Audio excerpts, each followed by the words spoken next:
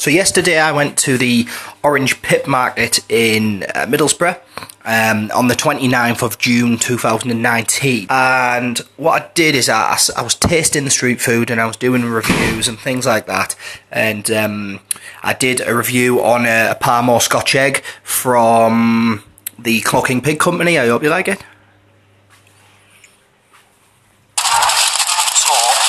See this, right? Parmore Scotch egg. So it'll go down in history as important as like the invention of the wheel, electricity, the internet, the Scotch egg Parmore, okay? I'm just tasting it now. Unreal. Taste that. I don't want to taste that. I don't want to taste that. I approve of the borough. Yeah, so I had a little wander round.